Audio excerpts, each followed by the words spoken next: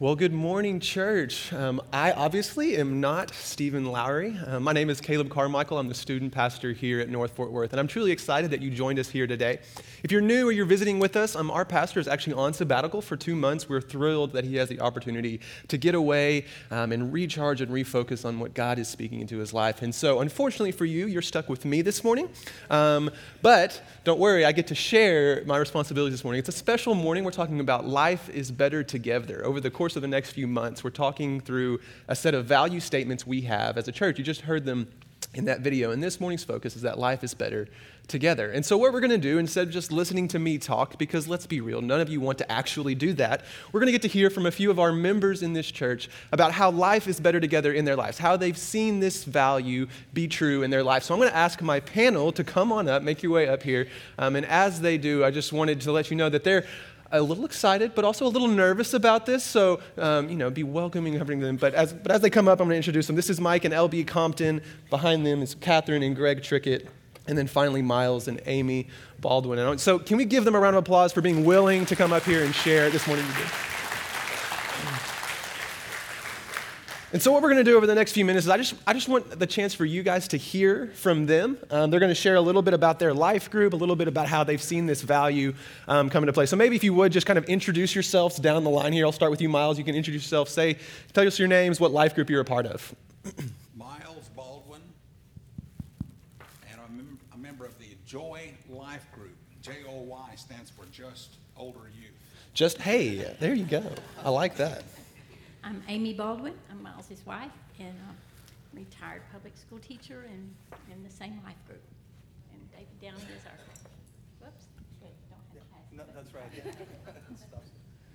Hi, I'm Greg Trickett, and I'm the teacher in the Lifesavers Life Group. Does that have candy? Lifesavers? Do you get? I wish. Okay. Yeah, so that's an acronym. I don't remember what the letters are. It's too much.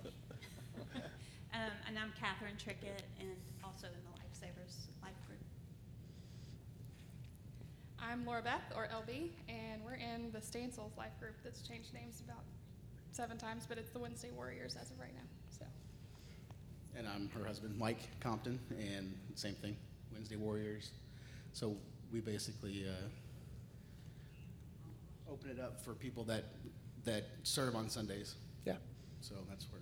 That's great. Well, thank you guys for all agreeing to do this. LB is very mad at me that she's here this morning, and so the fact that I just made her speak out loud, I'm gonna pay for that. But so I just have a few questions for you, and I'll just kind of open it up to the group, and whoever wants to answer can answer. My first question is this: we say life is better together. How have you actually seen that be true in your own lives?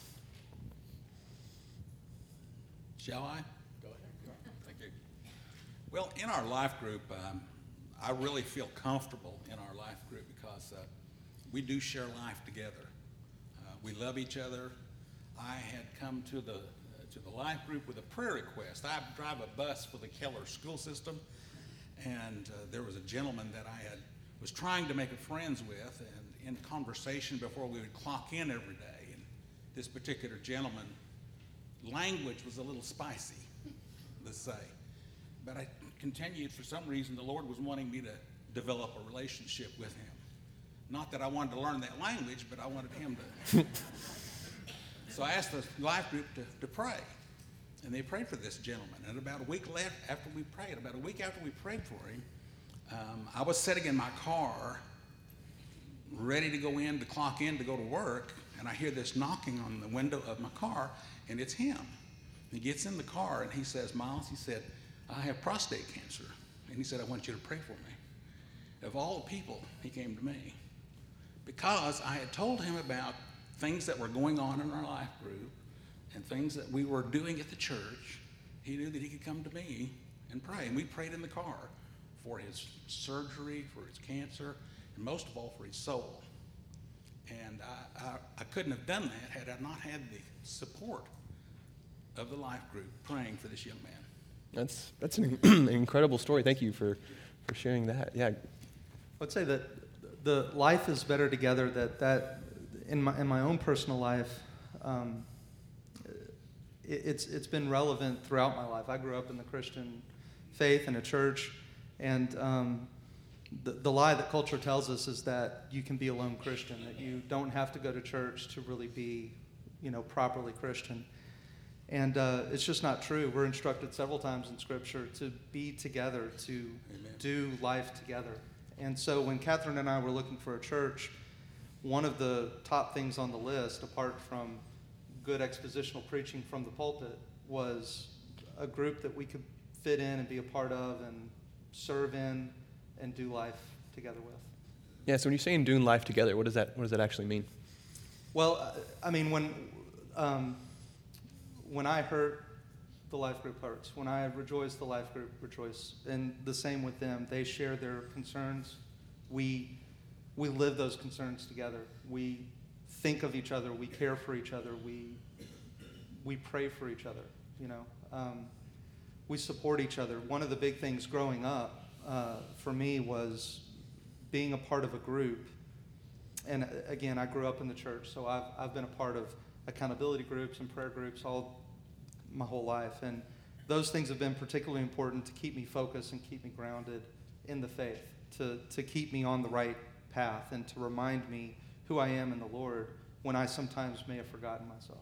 That's great. Thanks, Greg. Does anyone else want to share how you've seen this value play out in your life? Well, I was just going to add on to what Greg was saying. Yep. So,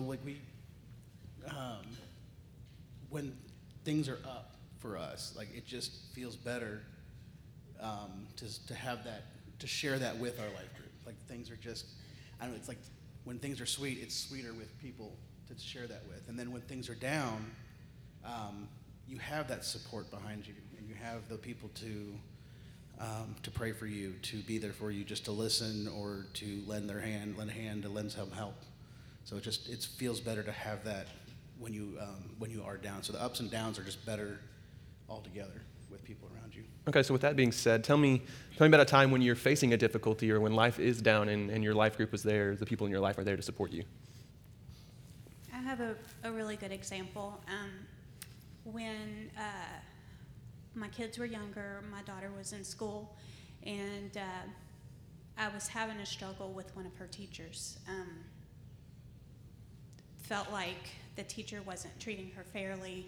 And I was telling the ladies in my life group, we were having a lunch, and I was just sharing with them about how I was struggling with that, and I wasn't sure what to do. And they challenged me. They said, "You're the mom. Speak up for her." And I was like, I don't want to be that kind of mom. I'm not assertive. And they were like, "No, you need to speak up for her." And I was so thankful that they encouraged me and challenged me that way.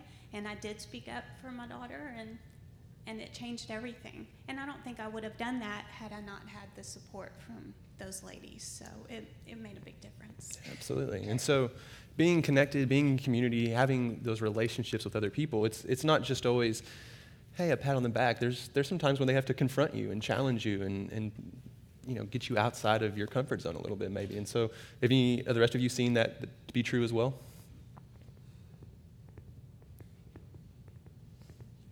Okay. I'm pretty perfect. There we go. Okay, that's true. So Greg and Catherine and I had the opportunity to go to Wales together on our mission trip, and I can say that Greg actually is pretty close to perfect. I don't know if Catherine would agree with that, but it's true. So, so when we say that life is better together, it's a really easy saying. It's kind of catchy, but it's not so easy to live out. What are some of the challenges or struggles that you guys face to be in a real community with people? Just being human. Yeah.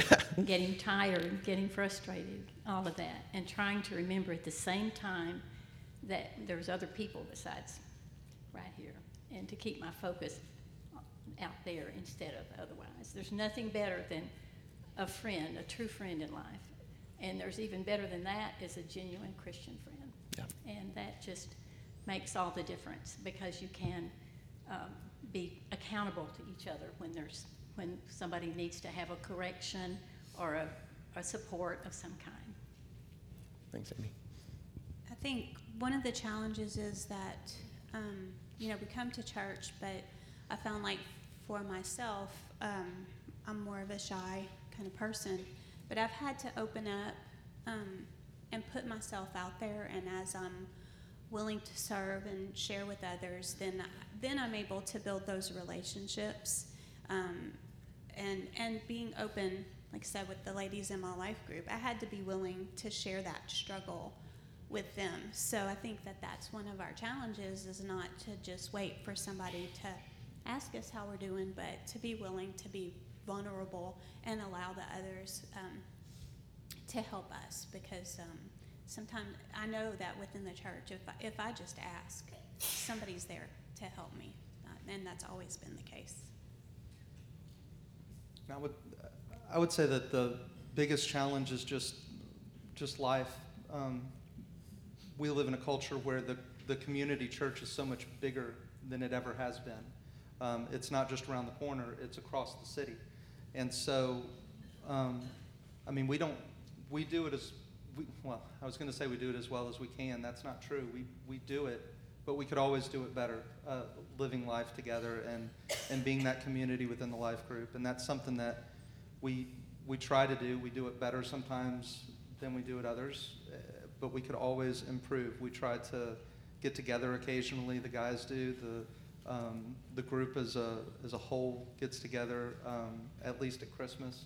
And one of the things going forward that we're trying to do is work on doing more of those kinds of things, being a group together that can have those opportunities to share. It's not just social events, it is that, but it's social events where we can share with each other and break with each other and laugh with each other and all of those kinds of things. Yeah, that's great. So, I mean, I think a lot of times life just kind of catches up with us. We have a 2-year-old, and our life group is kind of funny. We started out as a college and career, and when we joined the church, there was a bunch of people in there that were in all stages of life, but we were the only married couple that had joined that group. And then now we're a group of mostly married and people with kids, and it's just interesting to see how that's gone. But because of our lives changing so much, we have less and less time to hang out. We used to hang out a lot and do all these things together, and then kids come along, you can't be out there all the time. And so I think that's one of the most challenging, is letting life take over and not being able to see each other, but you have to make the time to be, just be there for each other and be together. Yeah, so life is busy, schedules are crazy, being open and vulnerable with people is difficult. And so with all of those things being said, is it still worth it? Is it still worth putting in the effort, risking the vulnerability to be connected with other people? Yeah, unqualifiedly, yes. Because, again, I go back to the point I made before. This is something that we were told to do. You read throughout the New Testament the number of times in the letters that we're instructed to not give up meeting together, to meet together, to do things together, to encourage one another, to build up one another. And when it comes down to it, we are a family. It's not just an analogy in the Bible that we're a family of God. We are a family. When we enter into this relationship with Christ, when we become Christians, we become brothers and sisters in Christ. And, we wouldn't give up talking to our family, our blood family. And so it's definitely worth it. Is there anything else anyone wants to add? I've got another bus story. Come on. Come on. That's all I do is drive bus and sleep. So. I'd ask our life group to pray for me because I was wanting to be a bold witness, wanting to be an ambassador for Christ. And sometimes I would come home from bus duties and see the different opportunities that I missed.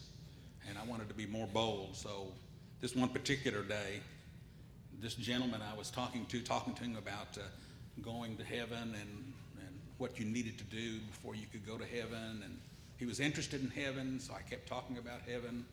And all of a sudden, he just shut everything down and just kind of walked off. And I thought, well, that was a lost cause. And there was a lady over here, about 10 foot away. And she walked up to me and she said, "How can I know that I'm going to heaven?" I didn't know she was listening all along. And make a long story short, I led her to the Lord right there in the hallway of the bus station. She wanted to know how to get to heaven. Well, I learned a week later she also had cancer and was in the chemo process. And she wanted to know what she needed to do in order to be assured that she had eternal life. And I couldn't have done that had not I had the prayers from our life group. And I just want to say thank you to each one of y'all that are in our Joy Life group. Yeah. Well, thanks, Miles. Anything else anyone wants to add? I've got more bus stories. I could sit here and listen to bus stories all day. I really could. It's great with me. But can we give it up for our panel? I'm going to go ahead and dismiss you guys. You can go ahead and grab a seat. There you go. I'll get out of your way. And so we're talking about life is better together. We're talking a lot about life groups. And, we wanted you to hear from people who are actually living it, people who have seen this be true, because we don't want it to be a value statement that we come up with as a staff and it sounds fun and it sounds great, but it doesn't actually mean anything. We really do believe that life is better together. We believe that life is all about relationships. And we started last week with D.L. Lowry talking about that life is in Jesus. So before anything else, before we get to life is better together, that the foundation of our faith, the foundation of our lives really is Jesus Christ. But then built upon that is a relationship with Jesus Christ. It's not just the person of Jesus Christ. It's our relationship with him, that God has designed us and created us with a need and a desire and a wiring for relationships, and not just with him, but with other people. I'm sure we're all familiar with the passage in Genesis 2 where it says it's not good for the man to be alone. And if nothing else, you've probably heard that at a wedding, right? Because let's be real, it's taken in the context of God creates Adam. He says it's not good. So then he creates Eve and gives him a wife. And so we see this idea that it's not good for man to be alone in the context of marriage. But this verse is more than just about marriage, because God doesn't say it's not good for man to be single. He says it's not good for man to be alone. That when you read through the creation account, you see that God creates and it's good. God creates and it's good. God creates and it's good. God creates and it's very good. And then all of a sudden, it's not good, because it wasn't God's design or intention or plan for us to be alone. We're not created to be alone. We're created with the need for relationships. And I think we all kind of know this instinctually. We kind of understand that it's not good for us to be alone. And we kind of can see this in society. We see that when someone commits a crime, what do? We take them away from people, one, for protection, but two, because we're isolating them from friends and family. It's a way of punishment. We put them in prison. But then what's the worst punishment we have outside of the death penalty? It's something called solitary confinement. That the worst punishment we've come up with outside of physical torture is that we're going to take someone and we're going to simply remove you from everyone else, and we're going to force you to live alone. That's the worst that we've come up with. Because we understand, as a people, we understand that we're not made to live alone. We're not made to go through life on our own. And I think the tragedy of my generation, the millennial generation, and the generation that comes after me, Gen Z, is that we're the most connected generation to ever live. But at the same time, we're the loneliest generation to ever live. So never before have we had the ability to connect with other people like we do today. Right? I'm one phone call, I'm one text, I'm one Instagram story, I'm one Facebook connection away from anyone I want to meet in the entire world. I can connect with anyone in seconds. We're so connected, but at the same time, we're so lonely.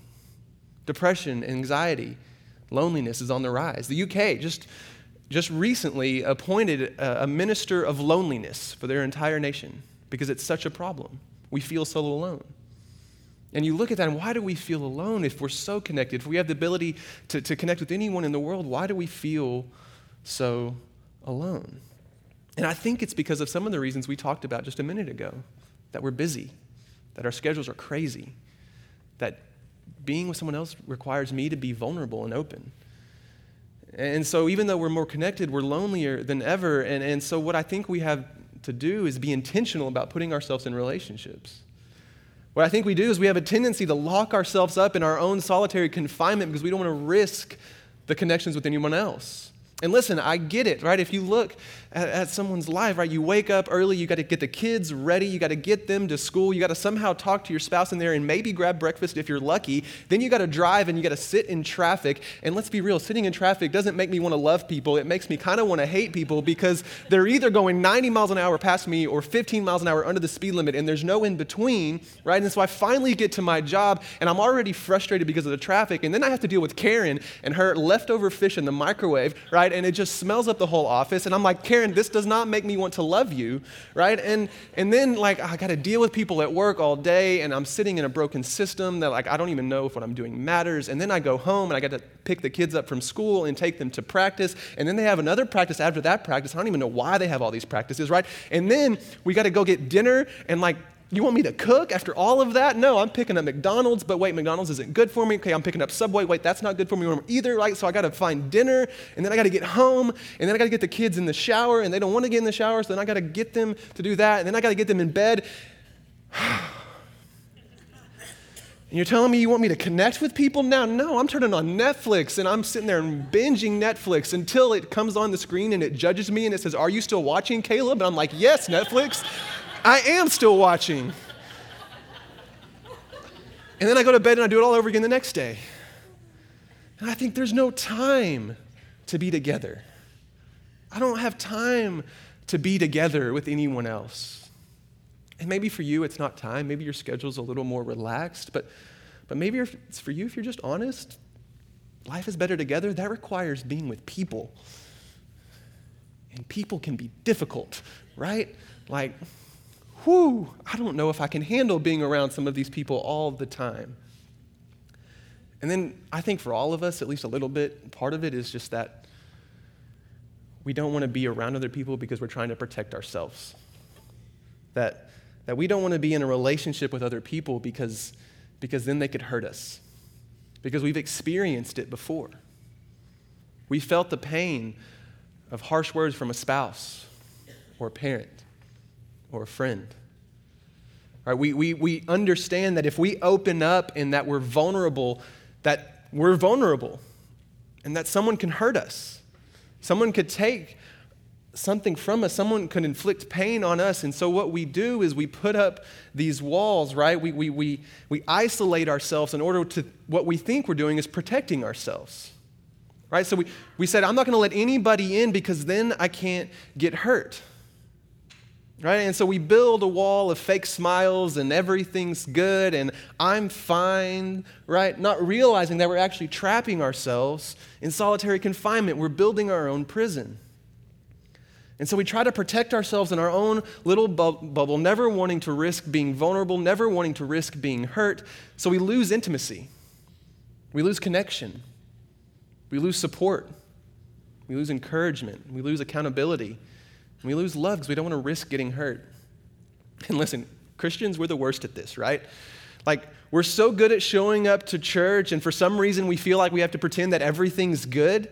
And so we smile and we sing a few songs about how good God is, and then we go to our small groups and maybe we answer a few questions, but like the answer is always just Jesus. Like, someone asks a question about, hey, what's going on in your life? I don't know, Jesus, it's just like you can't be the wrong answer, right? And so we just give these fake answers and we give these fake smiles and the answer is always used because heaven forbid we actually talk about our doubts. We talk about our struggles. We talk about the issues in our marriage or with our kids. See, but we can't bring that up because we feel like then we wouldn't be perfect. Right? Then we wouldn't have it all together. Then the people at church, the people I'm open and vulnerable with would actually see me, and I don't know if I want them to see me because then what if they judge me or they look down on me or they don't welcome me or they don't accept me? I don't want to get hurt. So I just pretend. And then we go home and we still feel depressed. And we still feel anxious. We still feel empty. We still feel stressed. And we wonder why. Because I think in our minds sometimes we think church is a place where I can't be broken. So we're so scared of being hurt. We're so scared of being vulnerable that we give up real, authentic, meaningful relationships for the sake of our comfort zones. There's a pastor named Levi Lesko, and he says this. He says that comfort zones, right, they don't keep your life safe, right? We like to live in our comfort zones because we feel that we're safe that way. But he says comfort zones don't keep your life safe. They just keep your life small. And I wonder how many of us feel lonely, not because we aren't around people, because we are, but because we won't let people in. And listen, this isn't my idea, right? Over and over and over again in Scripture, we see the importance of a connected life, the importance of living life with people, right? We see God giving instructions through Scripture on how we should live life together, how life actually is better together. He gives us instructions on why we need community and what it looks like. I'm just going to give you a few examples. In Hebrews 10, it says, "Let us consider how we may spur one another on towards love and good deeds, not giving up meeting together as some are in the habit of doing, but encouraging one another." Hebrews 3 says, "But encourage one another daily, as long as it's called today, so that none of you may be hardened by sin's deceitfulness." Romans, "Be devoted to one another in love. Honor one another above yourselves." James, "Therefore confess your sins to each other and pray for each other that you may be healed." Galatians 6, "Carry each other's burdens, and in this way you will fulfill the law of Christ." Ecclesiastes 4, "Two are better than one because they have a good return for their labor. If either of them falls down, one can help the other up. But pity anyone who falls and has no one to help them up." Proverbs 12, "The way of fools seems right to them, but the wise listen to advice."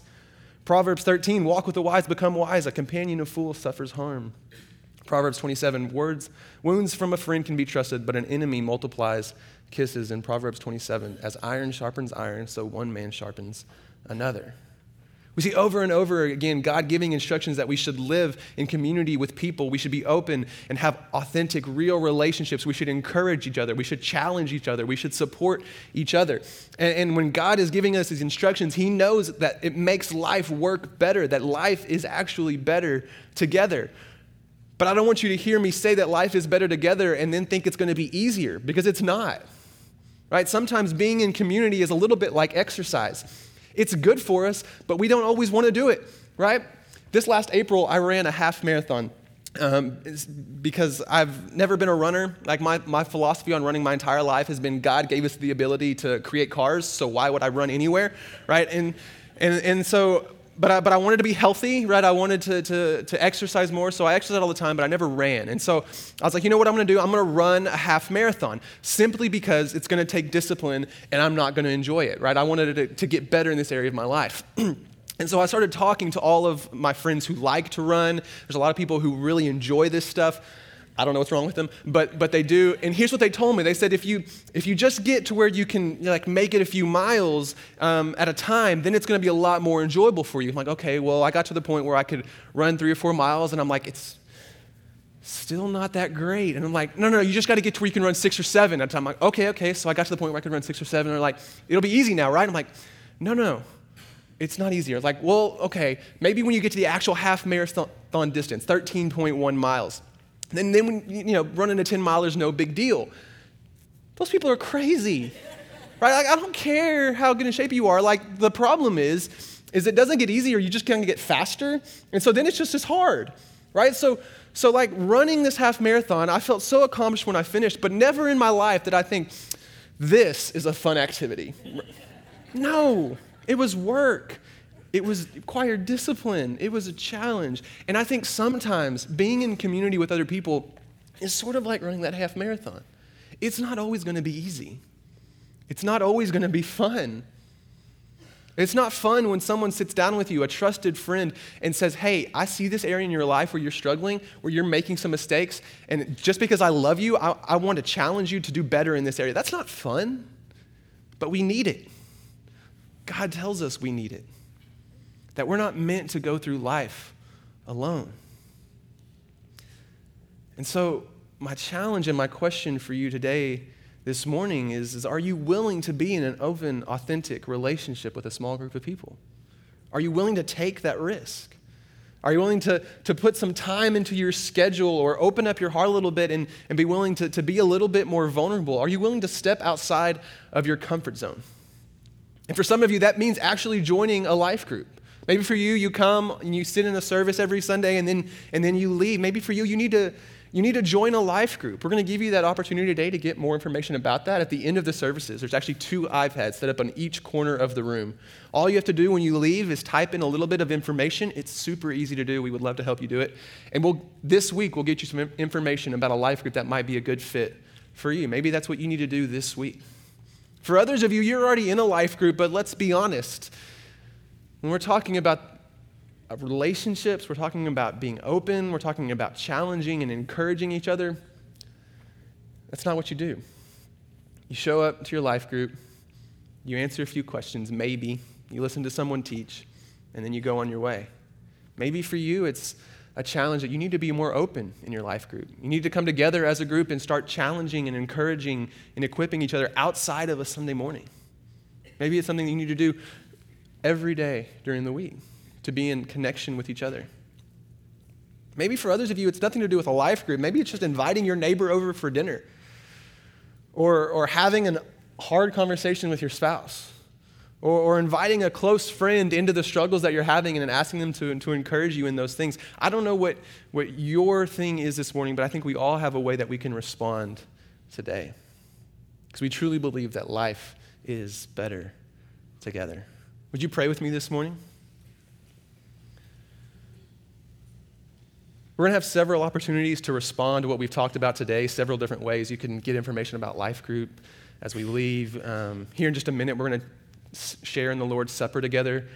That's a way that we can make this a practical example of what the church is. We're going to remind ourselves of what Christ has done for us. We're going to share in the Lord's Supper together. But most importantly, more than anything, this is really a heart issue. It requires being vulnerable. It requires being open and honest with people, and that can be scary. So as I pray, this is what I want to do. I want to give you the chance. If you're here this morning and you're listening to what we're talking about and you're thinking, I want relationships like that, but I don't have them because I've been building walls. I've been keeping people at bay. I've been putting up barriers. If that's you, would you just raise your hand? I'm not going to ask you to move. I'm not going to ask you to come up. I just want to pray for you this morning.